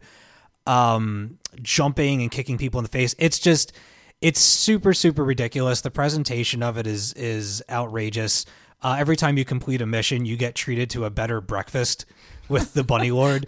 Like at the first mission, he'll invite you to like a public place for like a mediocre breakfast, and then after he starts to like you, he's like, maybe you could come over to my house this weekend, and we'll have brunch out in my garden or whatever. And you eventually make your way up to this like all you can eat pancake buffet. It's really silly and really ridiculous, and I'm having a lot of fun with it, and I really am enjoying the fact that all I have to do is use a PlayStation like charging cable, and I plug it into my Xbox One controller, and I just put my Xbox One controller into my PC or my laptop, and the driver's downloaded, and now I can just use my Xbox One controller, and I don't have to worry about charging it or anything. Cool. Yeah. Yeah. So, if you want to check out Not a Hero on Steam, I wholeheartedly recommend it. If you like really fast-paced action games, kind of was that Hotline Miami kind of thing, Yeah. but like a side-scrolling, multiple character, multiple conditional kind of shooter. So that's what I played on top of The Witcher. I have not gotten to talk about The Witcher yet on this podcast. How far did you get? You have to say it The Witcher. The Witcher. Wild Hunt, eh? Yeah. Mutant scum. Oh, dreadful. Dreadful. Sorry, it's not You're just the like official. butchering my accent right That was now. supposed to be your accent. I'm just doing. Sounds like that Witcher sounds exactly accents. how you sound when you're taking the bit piss of out of my gold. accent. I was doing Witcher accents because there's like 1,000 different British accents in The Witcher. There are. He's got yes. a voice like this. He does. He is not British though. He's more like, I'm just Geralt from Rivia. Yeah, he's I'm kind quite of very, partial to my beard. Yeah. So I am. I mean, hopefully you guys have played to this point, our listeners. I'm not that far into it, and there's a good reason why I'm not that far into it. I am at the point, maybe slight spoiler here, you don't always play as the Witcher. Yeah. Okay. Yes.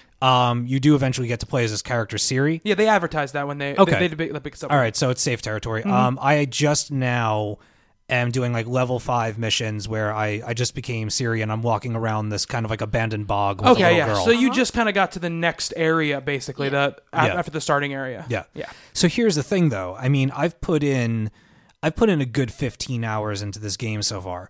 I have been doing every side mission that I could find. I have been going to every question mark on the map. I've been reading all of the lore, all of the pages. These are things that I never do in games this big. Like with what happened with Skyrim. I literally made a character, walked into town, had somebody show me around to the 16 different buildings that were just in that one place, and I went, nope, and that was it. I had no interest in it whatsoever.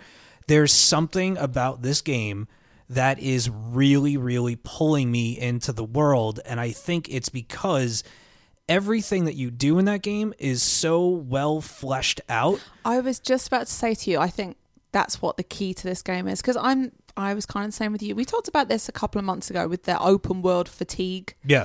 And there was a point initially in The Witcher where I was enjoying it. I'm a little bit further than you are.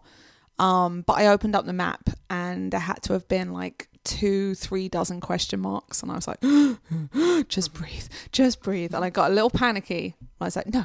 And I went to one, and I've kind of been riding around, at least unlocking the area so I know what it is, even if when I get there I can't deal with whatever it is. I've been trying to like see what the stuff is. But every time I come across one of these secondary side missions, it's so much more than just deliver this here. Bing, Yeah. that's it. You actually got like a whole story. Oh, yeah. There's a whole thing. There's a mystery. There's a great one I just did where you meet up with a character from The Witcher 2, which Yeah. apparently only happens if The you've bald answered dude? those questions. Yeah. If you've answered those questions a certain way earlier, that happens. And then another one where you're trying to find a woman, but there's a whole story behind where this woman might have gone, and it involves like secondary characters from this little village and what's happening, what's going on, and all of it is just so well scripted and so in depth. Yeah. Even on that level, not even the main stories. One of my favorite things that I've done so far is I ran into somebody whose daughter was sick, and the whole thing was that like our water's been poisoned for weeks now, and it's because there's a dead body rotting at the bottom of a well, and we need fresh water to make her unsick or whatever. Right. And like it sprawls out into this thing where like I have to find the place. Once I find the place, I have to search. I use my Witcher senses, and then you find the body. The body's missing parts, so you actually have to jump down into the well and find something that was close to that person. Burn the body. The burning of the body angers a banshee. The banshee comes out of the well, and she's this like tortured, the long-tongued Noonwraith thing? bride. Yeah. And you have to use like your magics and your glyphs or whatever, your signs as they call them, and like you have to throw down this kind of like circular, this purple area that once the specter comes into that area, they become corporeal, and you can actually damage them with your regular swords and stuff, or you can oil up your sword to do like that was spirit the mission damage. that got me. That was the mission that really made me think this game is something a little different. Oh, it's so much fun! Like it gets. It's the mystery detecting kind of aspect of it that I found fascinating. Like I've been kind of like battling with the idea of like sticking up for myself versus actually trying to like be nice to people and get what I want. I ran into a whole bunch of guys that came into, I was at an inn and I was asking for information, and they walked in and they were already in a huff, and they're like, who's this and blah, blah, blah. And like instinctually, I'm like, I'm the fucking Witcher. Who are you? But something told me, I'm like, maybe the last time that I like stuck up for myself, I really I wound up in a spot where somebody, I really screwed something up for someone. They had a whole plan in place, and I totally screwed up. They were trying to do like a whole Romeo and Juliet thing, and I completely screwed up for them, and I felt genuinely really bad. I had just met this person, and I felt bad. So I'm like, all right, you know what? I'm like, let me keep my cool. Let's see what happens.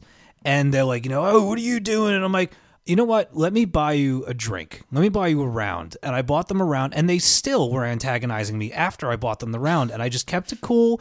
And I'm like, just be cool, man. Just be cool. Don't stick your sword up their ass. Just be all right. And I let them go. And like 3 missions later, I'm trying to go into this part of town where I wasn't able to go before. And it turns out that they're the guardsmen for that town. And they were like, oh, I remember you. You bought us, you bought us around. And it made it easier for me to get access to the Baron. I am so screwed. Because I go around town sticking my sword up people's asses. That's what I do. Well, you might have a harder time getting to the Baron. And well, you got to the Baron already. Yeah, I finished the Baron off. But I mean, that's my general rule for everything. Yeah. Like in like games, like no offense to the other games like Skyrim, I played Oblivion probably like 600 and something out. I played Oblivion till my eyes fell out. I loved that game. Yep.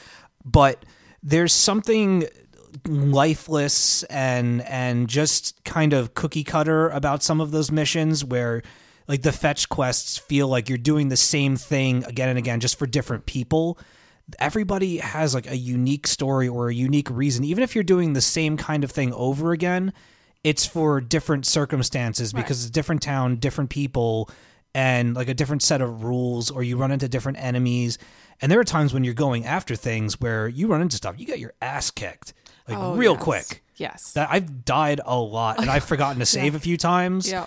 And like, the claw comes out where you're just, no. I've been trying to I'll go in, and even if it's a few levels above me or it's got that red skull where they're basically saying, just don't, just walk away. I'll go in and swing a couple of times and see how much damage it did before I decide whether to run away. But I found a hidden treasure thing a couple of days ago. I was like, there's this big thing where it's like, oh, let me take a couple of swings. I walk towards it. It smacks me in the face. I'm dead. That's it. One hit. I ran into a bear. Just 2 nights ago, I ran into a bear and it had one of those red skulls. Yeah. And I'm like, my friend's like watching me go after it. And I'm going up to it and I'm like, hacking away at it. I'm doing like nothing. But I'm like, but there's nothing else around. I know its pattern. I'll be fine. I'm just going to dive. Yeah. I'm just going to peck away at it until it's dead. It'll be all good and I'll get all this experience and it'll be awesome. Right. It was guarding like a buried treasure spot or whatever. And I'm like thinking that I'm the shit. And I'm like, going around using my magic.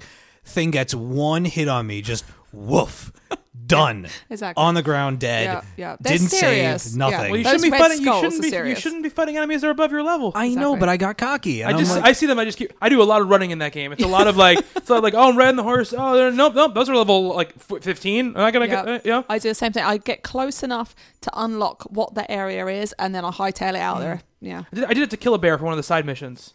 Yeah. I chopped off its head. Yeah. I do like when because if you kill them with like the heavy attack, it will often give you like a kill animation. Right. And yes. And I cut the bear's head off. I cut those drowner things clear in half with the sword. Yeah. I found out why they're called drowners the other day when because they drown people. Yeah, but I actually went down to get a treasure and I'm swimming around trying to avoid them and I managed to get it. I'm like, screw you guys. Yeah. And then I get almost to the surface. One of them grabs my legs and then the other one grabs my leg and I just I died. I could not. It was get underneath to the a surface. bridge. No, it was a shipwreck thing. Okay, I'd actually swum out to it.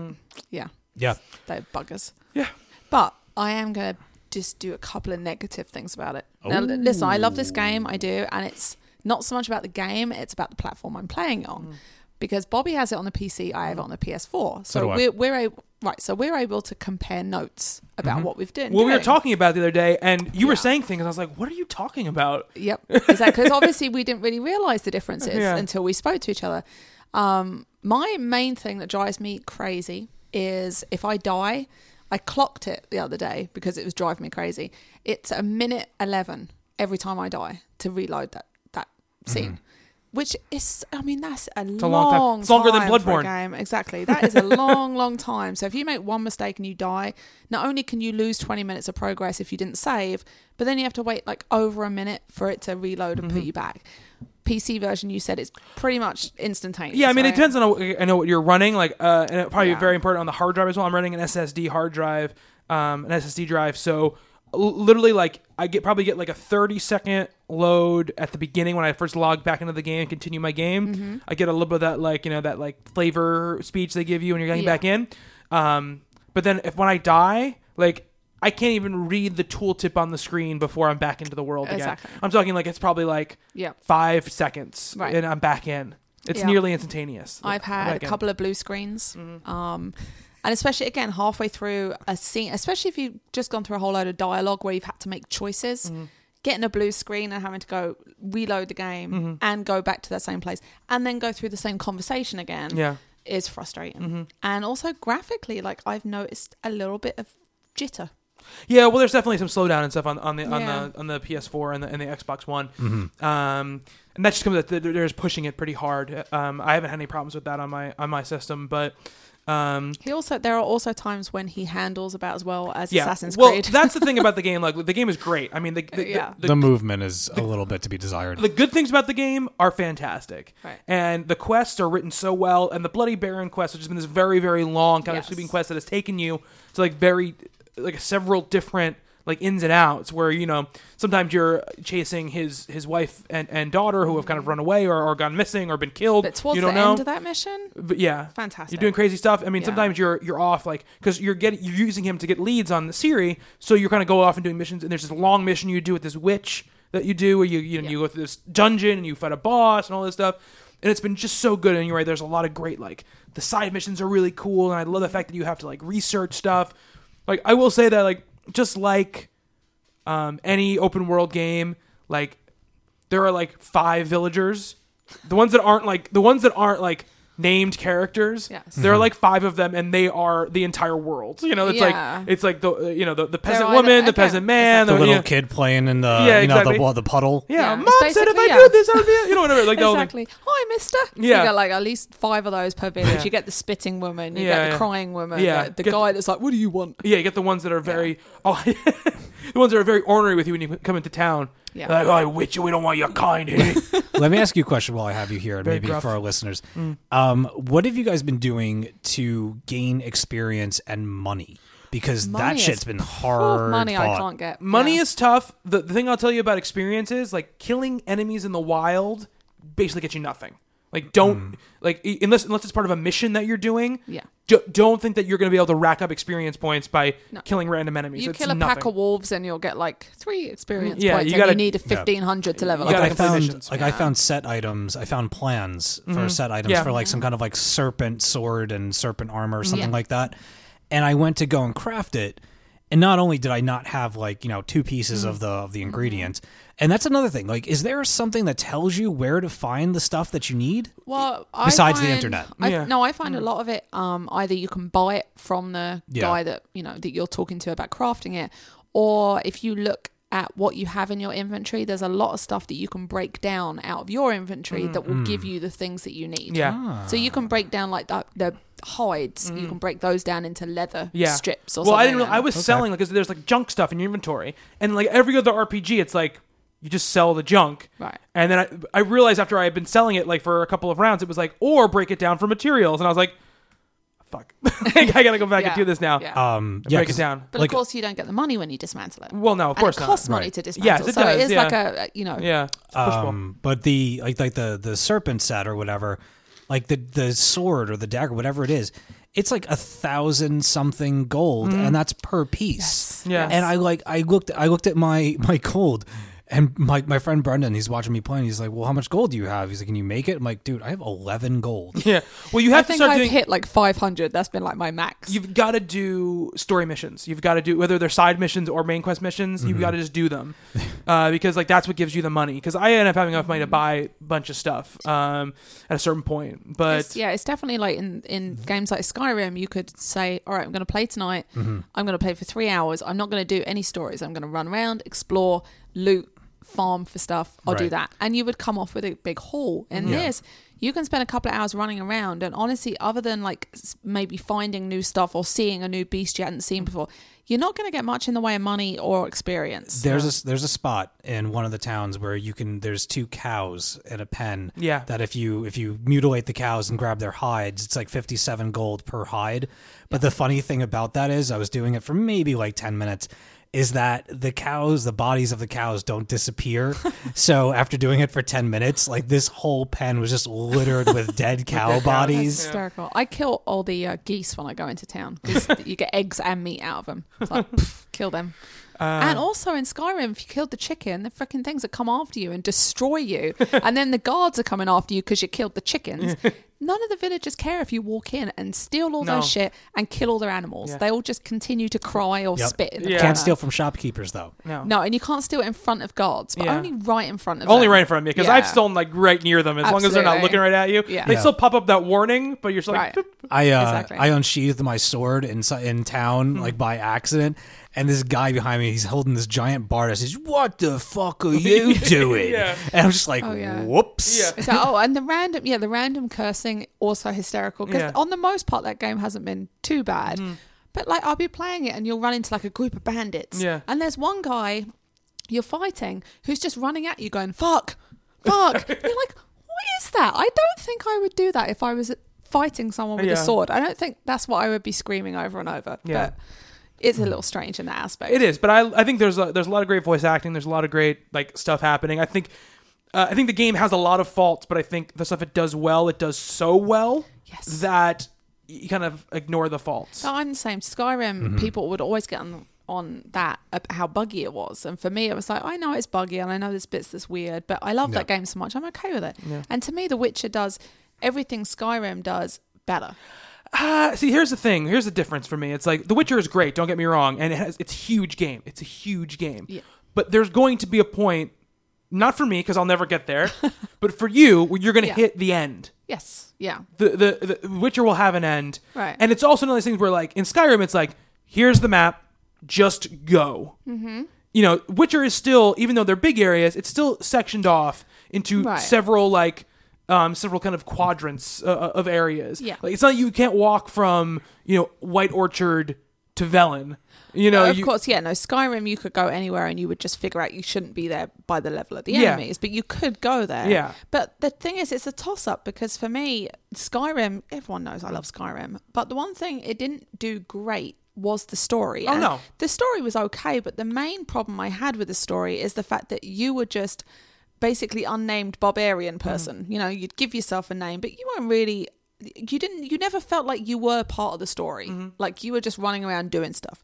And I feel like in this, I felt a lot more invested. I feel like I'm getting all my open world Skyrim fantasy stuff, but I'm also getting like a really cool story and a character that isn't me, that I know, like I'm learning about. Oh and yeah, I'm absolutely, playing and that's as. what The Witcher. I mean, it's totally right. Yeah. I mean, the thing is, Skyrim's not going for that, right? Skyrim's not trying to give No, you. exactly. Skyrim's very much that like voiceless protagonist who you embody. Yes. And Witcher is very much like we have a character and we're going to Exactly. tell each about. And he's very interesting, and I love all that stuff. The thing about Skyrim is that like the difference for me is that like when I walk around in the world in Skyrim, like you could come across something and you would all of a sudden you'd be on some like crazy quest line that you didn't even know was happening. Yeah.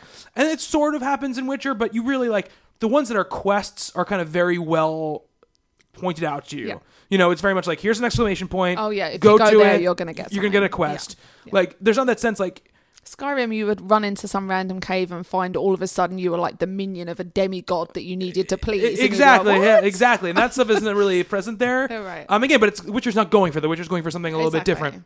I feel like it's give and take, and that's Yeah, why totally. it's not really. You can't really make it a totally. direct comparison to Skyrim. Yeah. For that reason. Yeah. But I am really enjoying actually being into a story. Yeah. Because that's not me. The story's I'm really actually good. like I'm getting like my fix of the game that I like, plus a story I'm really enjoying. Yeah. I will say one thing that does not do as well, and no game does as well as Skyrim does, is that is the pleasure sound when you hit a level or you hit a new place. When it's like Yeah. boom, boom. Like whenever you do it, it's like the best feeling in the world. Like Yes. I did something. Absolutely. I got this awesome drum stinger thing that Yep. can't happen. It feels great. It's like when you level up in like Call of Duty, like when you're playing on multiplayer. Dun-dun-dun. Yeah. It's like that. It's like the Exactly. fantasy version of that. Skyrim. Yeah. I must say, Skyrim. When I just finished crafting that 100th iron dagger in a row to get the next Yeah, level, yeah. definitely a sense of achievement. I would love when you would come up to like a new town in Skyrim and it would be like, boof, boof, boof. Yeah. You discovered, Skarla Lagadan or whatever, You're like, yeah, all that kind of like rousing Viking music and everything. Yeah. So that's a difference, right? There's a difference between the two games. But It's funny. both Some fun. of it, I found some comparisons in my last couple of times I've been playing The Witcher. Honestly, some of it felt like Assassin's Creed, not story wise, but there were times where I was like running up a road and then I'd like get stuck on a fence. Yeah, God that damn definitely it. happens. And that effing horse, like, come on, buddy. Oh yeah, that horse can Come on, suck Roach. it. Yeah. Yeah, come on, Roach. Oh my god. I'm like, come on, you can jump down this like Yeah. 2-foot precipice. Exactly. We don't have to go around. yeah. So the horse is annoying, and also the follow missions, but they're that's a little too close Yeah. for me. But on the whole, I'm like 95 positive. Yeah. See, again, I said it, and now I'm like, oh, Yeah. I'm 95% positive on this game with just a couple of Yeah. niggling points. Absolutely. I That's mean, it. it's a great game. You should play it. People should play it. Yeah. It's just Yeah. they're going with knowing there's going to be these little things that are kind of like Yeah. off. Indeed. Yeah. So I'm going to say, we're good with I'm The Witcher? Good. Yeah, good. Okay. Yeah. Till next week when Till I talk next about week, it for no. more. All right. Yeah. I'm going to say we put this to a vote. We're running a little bit on time. Okay. Uh-huh. I vote that we talk a little bit about Fallout. Yes. We skip the Steam refund business. Uh-huh. You guys can look it up. You Yeah. know, go to Kotaku.com Give us or a anything. little quick recap rather than discussing it. Tell us just what that news is. Within I mean, do you know the details? Yeah. Go ahead. Steam, you get two weeks to return a game as long as you've played it less than 2 hours, or you haven't done any sort of like you haven't transferred it to anyone, you haven't done any weird stuff to the file itself. So if you have played less than 2 hours of the game, you have 2 weeks to return anything in your Steam library, and you can get a refund for the item. Okay. So, and they said like, maybe your machine isn't powerful enough. Maybe you bought it by mistake. Maybe you hate it after an hour. Maybe you bought it and then a week later it's part of like some kind of crazy discount sale. Yeah, Right. you can return it, Okay. which is it's unprecedented. I mean, it's a great Yeah. thing. It's Alright, it's an that's amazing thing. Yep. All right, so I guess let us know. Yeah. Like, we might discuss it in more detail next week, but Yeah, I think they'll. I us mean, know this what you is this think. is fresh. This is like yesterday news that I think the more people contemplate, like I've seen a couple of articles where they're like, well, this is where it could be bad for developers. But the one thing I will say is that it might prompt people that are making games to pay a little bit more attention to what they're making and what they're releasing and when. don't put it out broke. Yeah, don't put it out broken because People are people gonna return aren't it. gonna, they're gonna return your game. Imagine how many people would have returned Unity, Assassin's Creed Unity. How many people did? Oh, right. I had a wrapped copy. I bought it Right. for that Target But sale. imagine being able to actually return it after playing it for an hour and realizing how Yeah. horribly broken it is. Yeah. That would have made them think twice about putting out a broken game. Yeah, I mean, I think in the long run, I think it's a great idea. I think that a couple of other services could maybe take a cue from it, but we'll see what happens when Yeah. once it's been around for And a little again, while. I'd just like to hear other people's opinions, Yeah, what anyone else makes of it. yeah, sure. If you guys want to, want to let us know what you think, you can write to us and stuff. We'll give you some of that information at the end of the show, which is coming up very soon. But before we go, Fallout 4 is a very real thing. And it's coming out. And according to IGN, they might have found a SKU that says it might be coming out before the end of the year. Yeah, well, if you add it to your cart on the Bethesda store, it says unconfirmed 2015 or TBA 2015. Right. So people are thinking that means like it's going to come out in 2015. But again, like It could get those kind of pushed. dates are Yeah, always yeah. very Yeah. nebulous. It's like going to GameStop and it's coming out, 12/31. Yeah.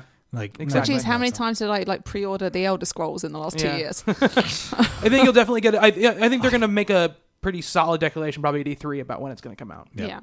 I that game comes out, Elder Scrolls, I am so curious as to what's going to happen with you with that game because Oh, I know. you've been waiting so long. Exactly. And it's such a bizarre platform for Elder Scrolls that I don't know how you're going to react to I'd say it. there's two ways. Either I will not be here next week because I'm too wrapped up in playing it, or I will be here next week and just be very angry. I So think you're just going be to prepared to end up deal. waiting. I think The Witcher is going to keep you happy enough that you're going to wait. That's my original opinion. Yeah. Is that if The Witcher hadn't have just come out, I would have been very, very excited about this. But right now, I'm not that into it. Okay, so they gave us an official trailer, and I mean PC, Xbox One, and PS4 so far are the platforms that this game's coming out on, and just general impressions around the table for me. I said it earlier on Twitter. I've been waiting for a proper sequel to Fallout 3 ever since Fallout 3. If I played anything more than I played Oblivion, it was Fallout. I made multiple passes through that game. I just cracked out on it. It's probably one of my favorite soundtracks in gaming history I've ever heard. I love that old, like, broken, far away, like old timey Dust Bowl era radio station stuff. Right. It looks a lot like Fallout 3, but polished and updated and stuff like that. So Go back and look at Fallout 3. It looks a lot better than well, Fallout 3 no, does. it does. Yeah. But I'm wondering in terms of what it's going to do differently than Fallout 3. Yeah. But I mean, as far as yeah. excitement, my excitement for this game is through the roof. And I'd have to say, like, looking from all of the reactions I've seen on social media today, like, that bears out with everybody else. Everyone seems to be really excited about the prospect of this game. Are you excited about it? Well, the funny thing is that I remember, like, a few months ago when Bethesda said they were going to have an announcement A at conference. E3. They're doing a conference. Right. Yeah. And I remember everyone being like, oh, it'd be nice if it was Fallout 4, but it won't be. It'll be Dishonored 2, or it'll be something else. And now to hear the news that it is what everyone was wishing for is great. However, I have not played any of the previous Fallout games. And I've had everybody tell me, oh my God, this is the game for you. You need to play this game. You're going to love this game. But I have people tell me that with a lot of games. And like, it's hit and but it's like miss. sci-fi Skyrim. Yeah. I mean, it's the same developers, the same exact people made but like both games. Far Cry, everyone was like, "Oh my God!" Yeah, you're but gonna still love this different game. I was developers. like, The people who made Skyrim I made know. Fallout 3. It's, And I also really like Dishonored. Yeah. I played that. I really like that. it's a different game. developer though. That's Bethesda published Dishonored. I know, but it's like aesthetically, that's what it reminds me of. Gotcha. That I'm kind telling of you right steampunk now. thing. Yeah, Well, Fallout It's really gonna- isn't it's- steampunk. that's what I got from that trailer. Post-apocalyptic. Yeah. Right. It's going to get you. Yeah. It is. Yeah, we'll see. It'll get you. I think it looks cool. I think what the thing I take away from it that I like is that the color palette seems much more fleshed out than in Fallout. Fallout was very dirty and and very kind of monochromatic in a lot of ways. Not a lot of colors happening there. And this, just from what you see, you can see it's a lot more colorful. You obviously don't get any gameplay in this, but all this is kind of rendered in engine, so you kind of see what the game is going to look like. I'm thinking it's insane that you're going to have sort of like a canine companion for the entire game. You could do that in 3, but it wasn't like it wasn't always a permanent thing, and it wasn't like a set thing. It was just something you could get if you went down that path. It's seeming like, I mean, the focus on it in this seems like they're going to focus on that more in Fallout 4. I have some hopes for the game. Look, I hope that they make the shooting outside of using VATS. The VAT system. The VAT system I'm fine with. It's a cool thing. You know, I like the idea. It's like kind of like, it's almost like you kind of stop time and you have like a meter and you can like pick where you're going to shoot them, then you let it go and it like just goes boom, boom, boom, Yeah. It's cool. But when you tried to shoot outside of that, it was like the worst thing in the entire world. It was not a playable game outside of using the VAT system. Okay. And I hope that they improve that aspect of it. You know, I hope that it gets a little more even in that way. So there's that. There's other things too, which I read, like, it's based in Boston, or at least Massachusetts. There's Boston landmarks all over that trailer. In Fallout 3, there was a quest where you helped an android that escaped from what they called the Commonwealth, which was the Boston area. And in that game, I don't know if they're going to continue it here, but it kind of looks like that from what you see in this trailer, which is that the kind of idea of the Commonwealth was it was an area that had definitely been affected by everything that happened, but had been able to close itself off enough from the outside world where it still sort of had some form of order, some form of civilization, but it was because there was this kind of very dictatorial, kind of presiding person or body of people that was very, very harsh and would do very, it's like very the Capitol and Hunger Games. Yeah, very unscrupulous things to keep the borders secure. Right. So I think that That's where you're going. That's where you're in this going. one. That's where you're going to be, because you can definitely. There's more civilization happening in those things. You see that thing with the blimp in the air. Yeah. Stuff like that. You see lights. You see, I think much more going forward. Like, you're going to have more interaction with people, and you're going to be dealing with more dynamics there than I think you were in Fallout 3. Right. In a lot of ways, and I think a lot of this thing actually, that kind of stuff that happened in New Vegas, which was really dealing with. Which was dealing with what a community was like in this kind of wasteland, this gated community. I think they're going to do something like that in 4. But my hope is like I just want the combat to be a little bit more satisfying for me. Yeah. Because that's really, I played a big chunk of Fallout 3, but I didn't play it all, and that was really the thing that stopped me from playing it. Was I wasn't really satisfied Right. with the moment to moment combat. Yeah, I played so much of Fallout 3 that I completely skipped New Vegas. I think I tried New Vegas and I wanted Fallout 3 more. But yeah, I mean, one thing that I hope that they keep from Fallout 3 and that they bring it into 4 is the kind of the unpredictability of what you're going to find inside of the buildings. Oh yeah, totally. Like in 3, I broke into a supermarket because one of the things that you need to survive out there is food that hasn't been radiated and gone bad. So I broke into a supermarket, and the whole thing, it's all dark. Like, all the lights are off. There's like maybe a couple of things that are still working and flickering. And you hear noises as you're walking around looking for stuff, but you don't quite know what it is. And then all of a sudden you see like a shopping cart just push down an aisle. And I was like, oh, This is not making me want to play this game. And then out of nowhere, it was just screams and just all these things came rushing out from the back of the back room of the supermarket. And I had to grab the food and run out and beat them off of me as I was going out. And then once they hit the sun, they cowered back and went back into the building. So random and so cool. But it's just like Skyrim. It's like going to a dungeon in Skyrim or a cave in Right, Skyrim. That's okay. what it's like. It's not scary. It's just No. Yeah. no. Because it's- if you make it sound scary, I won't Yeah, play no, it's it, not right? No, scary. it's not like No. Outlast or anything. No. It's like going into a dungeon. All of a sudden, there's like all like these things in there that are Right. chasing you around. That's Right. what it's like.